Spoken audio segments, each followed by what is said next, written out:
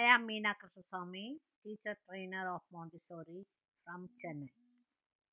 Now I am going to deliver about the stages of development in the infancy.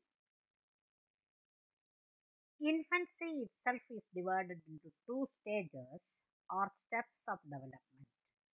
The first, lasting from birth to 3 years. Thereafter, the second stage lasts till the child is 6 years of age. By the time the child reaches the age of 4, his birth gains 80% of its final weight. By the time he is 8, another 13% is being added.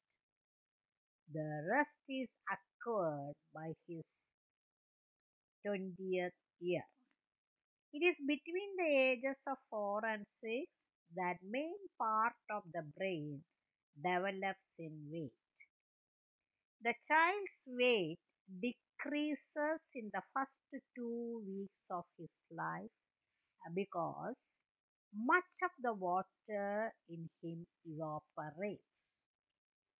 But this decrease is soon made up. Food is one of the most important considerations. The child's diet should be both balanced and administered at the proper time.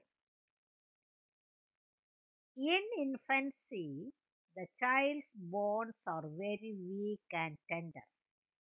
Consequently, it is necessary that much care must be exercised in cleaning and washing him. Lack of attention to the child's cleanliness can result in his contracting many diseases.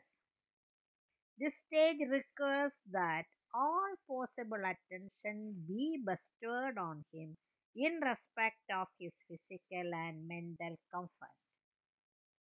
It is in infancy that the child requires much sleep. He should be allowed to sleep like a sapling, not as long as he feels like it. The proper amount of sleep helps the proper development of the body. In maturity period, the child especially develops a social consciousness. He should be encouraged to meet others and cooperate with them. Such healthy habits like collecting stamps, postcards, etc., can be inculcated. Thank you very much for listening to the small lesson of infancy.